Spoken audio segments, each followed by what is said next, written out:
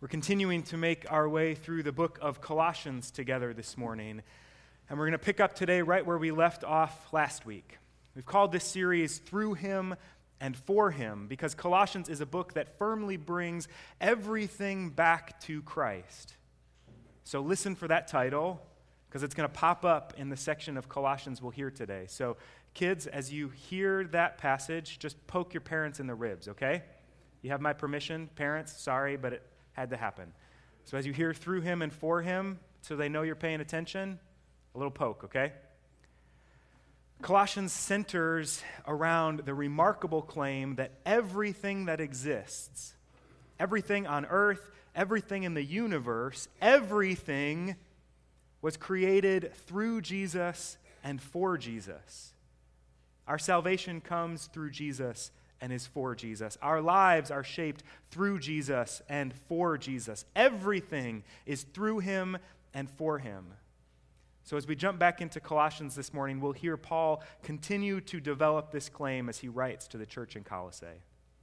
If you remember last week, Paul was giving thanks to God because the good news, the true message, the gospel, had come to Colossae and was growing and bearing fruit among them as they heard it and truly understood God's grace. And then Paul prayed that that understanding might grow more and more deeply as God revealed God's self to them, that they might be able to then live lives worthy of Jesus. As we keep reading, we'll hear Paul help to deepen that understanding of who Jesus is and of the grace of God given through Him.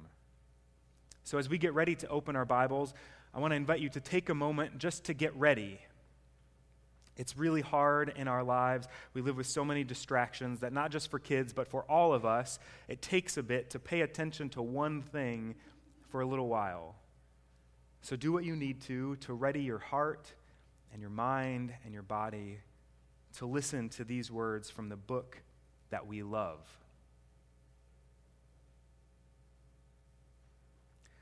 The Son is the image of the invisible God, the firstborn of all creation. For in Him all things in heaven and on earth were created, things visible and invisible, whether thrones or dominions or rulers or powers. All things have been created through Him and for Him. He Himself is before all things, and in Him all things hold together. He is the head of the body, the church. He is the beginning, the firstborn from the dead, that He might come to have first place in everything. For in Him all the fullness of God was pleased to dwell, and through Him God was pleased to reconcile to Himself all things, whether on earth or in heaven, by making peace through the blood of His cross. The word of the Lord. Thanks be to God. Amen. This passage, these 5 verses in the first chapter of Colossians, are some of the most lofty and grand descriptions of who Jesus is that we find in the entire Bible. Experts who studied these things say that it clearly has poetic qualities in Greek. It was meant to be a poem, possibly even an early Christian hymn to Jesus. Whatever it originally was, it's clear that a lot of time and thought and energy went into shaping these words to help capture for the Colossians and now for us who Jesus really is. So as we jump more deeply into them this morning, they're going to do 3 things for us. They're going to lead us to worship God. They're going to lead us to reorder our lives. And they're going to give us a ton of confidence. They're going to lead us into worship.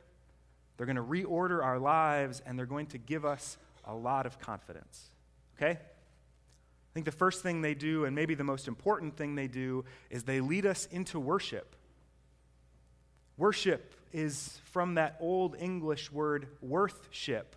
And thankfully they took the TH out of it eventually because it's impossible to say. Worthship. It has to do with what has worth, what is most worthy. You worship the thing you think is most worthy in life and in the world. And as we remember this morning, or maybe as we hear for the first time that Jesus is all of these things, we find out that Jesus is the most worthy of all glory over everything else in heaven and on earth. And we rightly respond with worshiping. There's a reason we used some of these words to invite us into worship at the beginning of the service this morning. Just look about what Colossians 1 says about Jesus. It says he's the image of the invisible God. In other words, if you want to see God, look at Jesus. Jesus is God's imprint in the world, the one who most fully shows us God. As humanity, we were created in the image of God, but that image was warped and twisted by sin. Christ is the image of the invisible God. It says he's the firstborn of all creation. Not that he was the first one made when God created everything, but that he has the first place in everything, the highest status.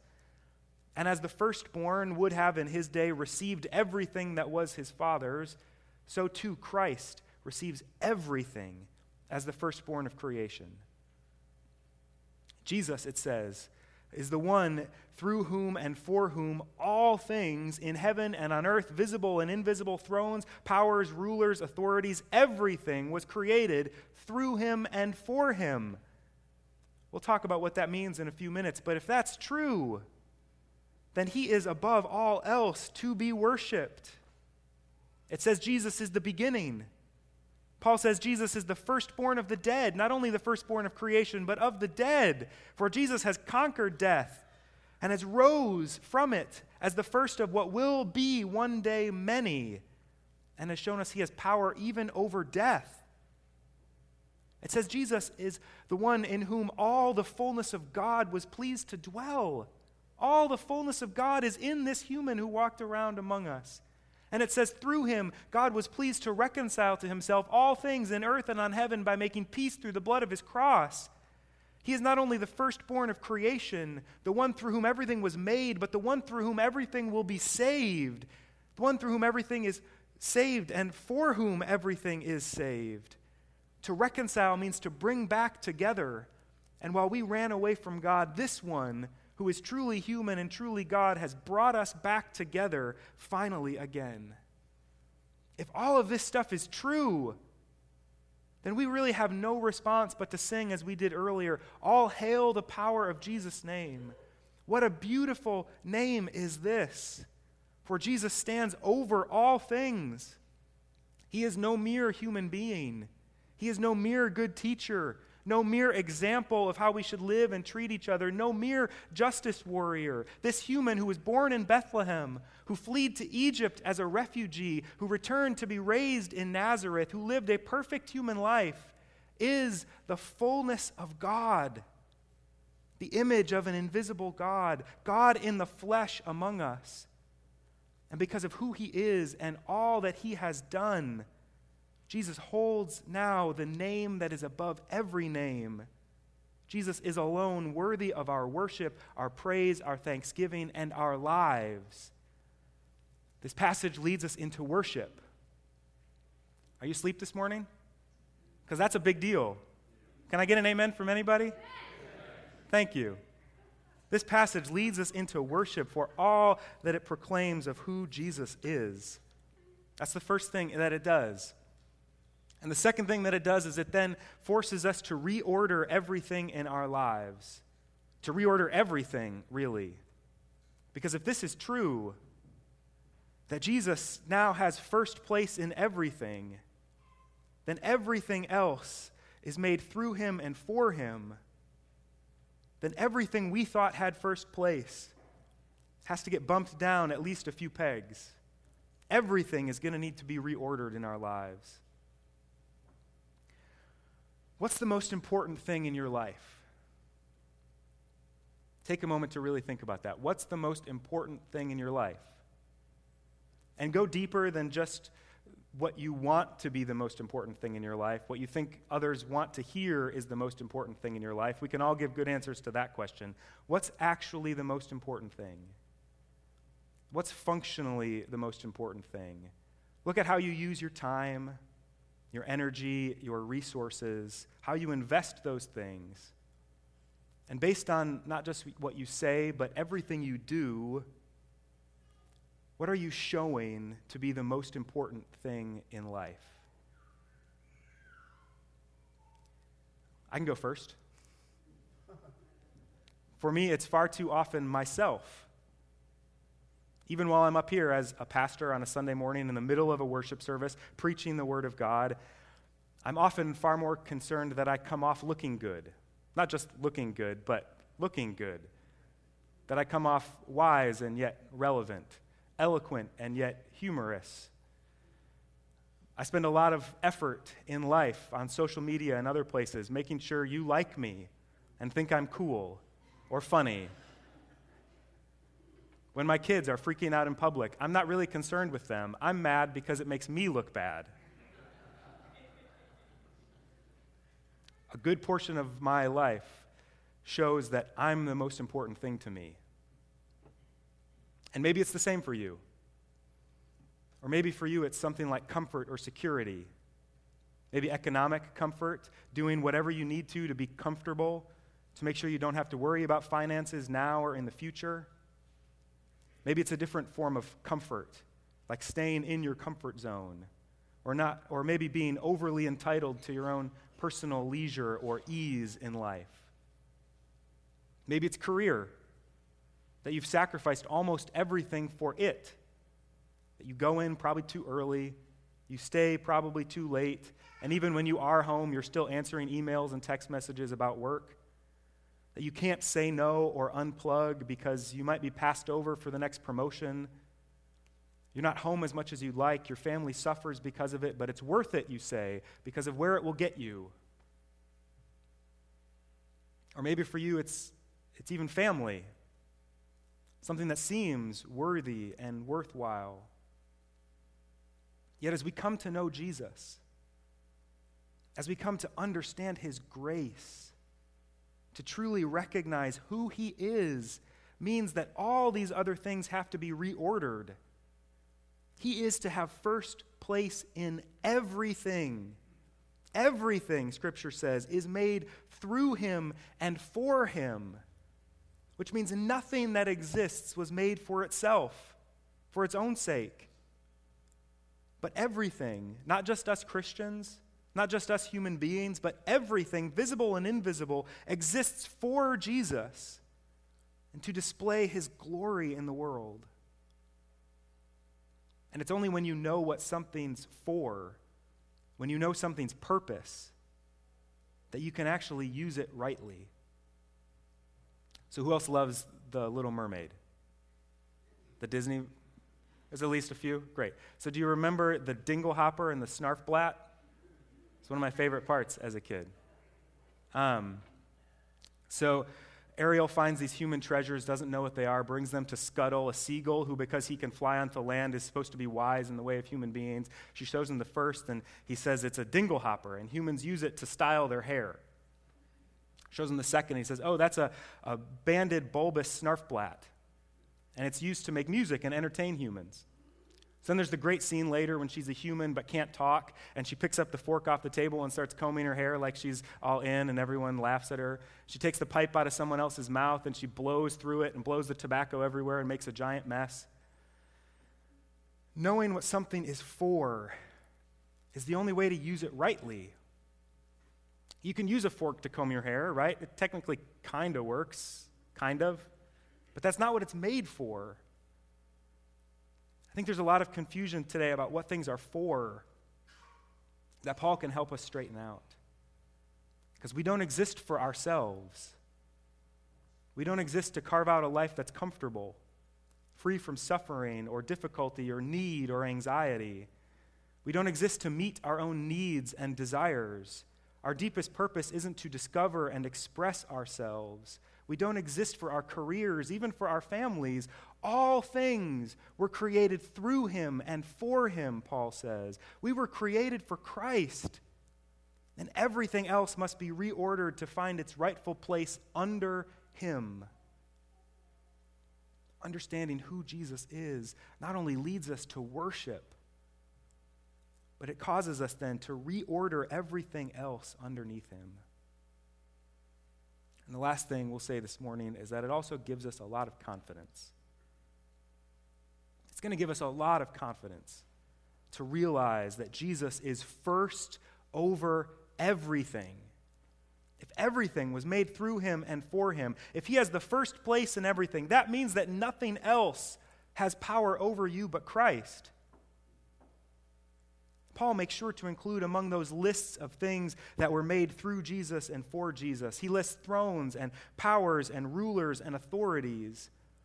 A list that carefully includes both the visible and invisible powers of this world, both the earthly rulers and authorities as well as the spiritual ones in this world. All of these are subject to Christ, which means in the midst of the chaos of our world, everything is still subject to Christ. Nation states, government authorities, in the midst of the threat of war in the Middle East with Iran, with trade tensions with China, the tensions with North Korea, and those just scratch the surface. In the midst of all of that chaos, Paul still proclaims loudly, all of this was made through Christ and for Christ. In the chaos of our own lives, Paul says the same thing.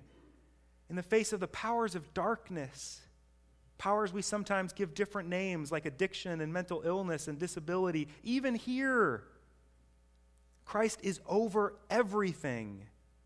Even these powers are made through Jesus and for Jesus. And while they may be in a state of rebellion now, Paul reassures us they are not equal and opposite to the power of Christ. And there is no question about how things will end.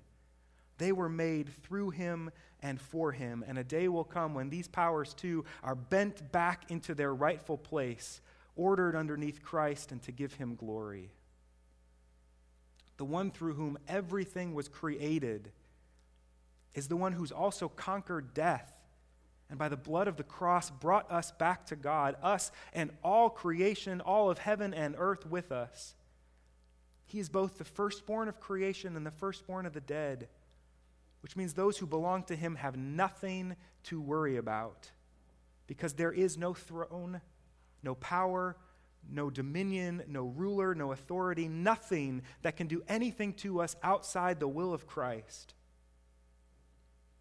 We celebrated this on Friday morning when we gathered here to remember and give thanks for the life of Olive Yenny, for who God made her by nature and by grace, and for the hope that she clung to for 99 and a half years, that nothing can separate us from the love of God in Christ Jesus, as Paul says in Romans 8.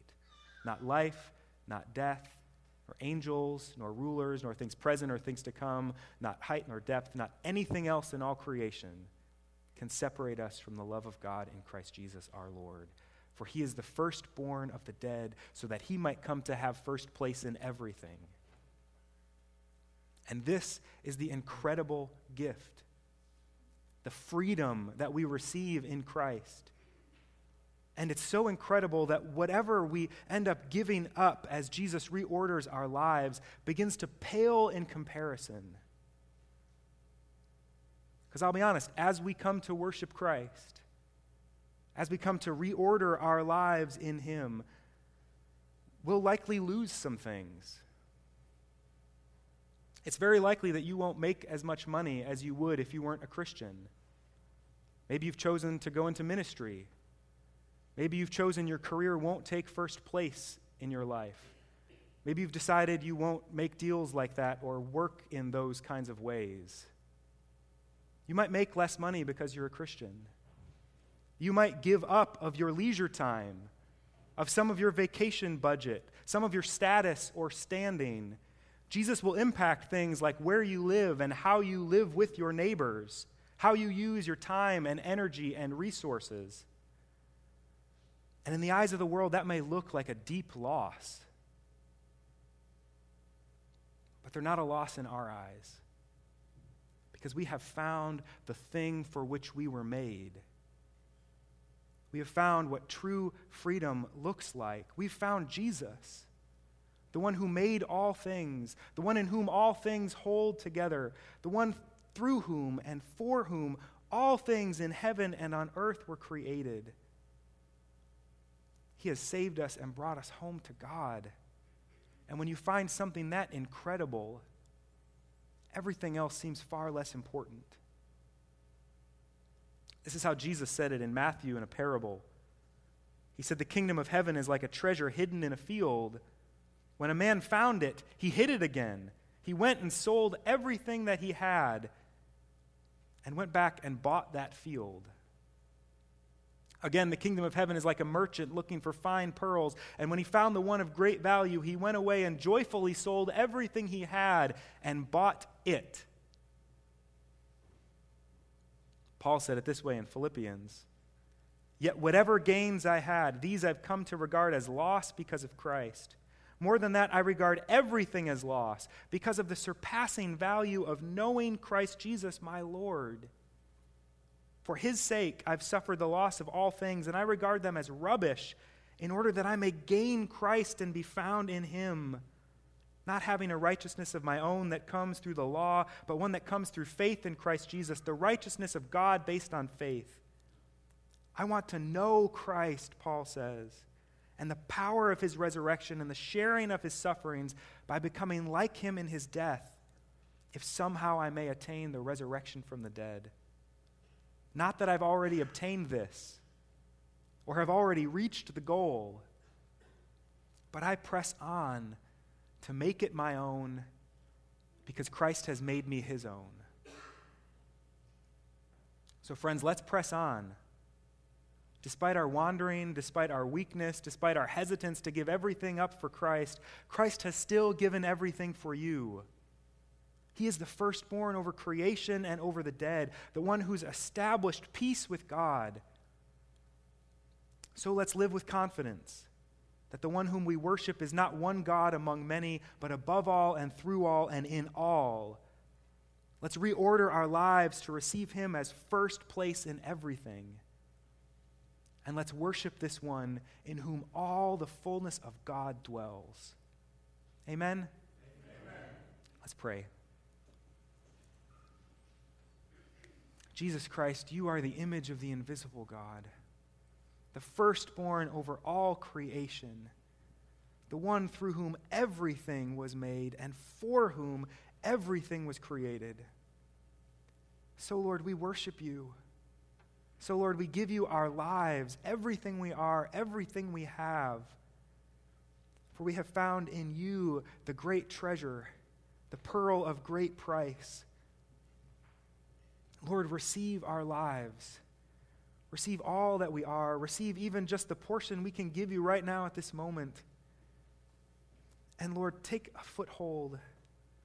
Work in us and in our hearts that all that we are may become yours. For you are our everything. Come, Lord Jesus, by the power of your Spirit, for the glory of God our Father. It's in your name that we pray. Amen.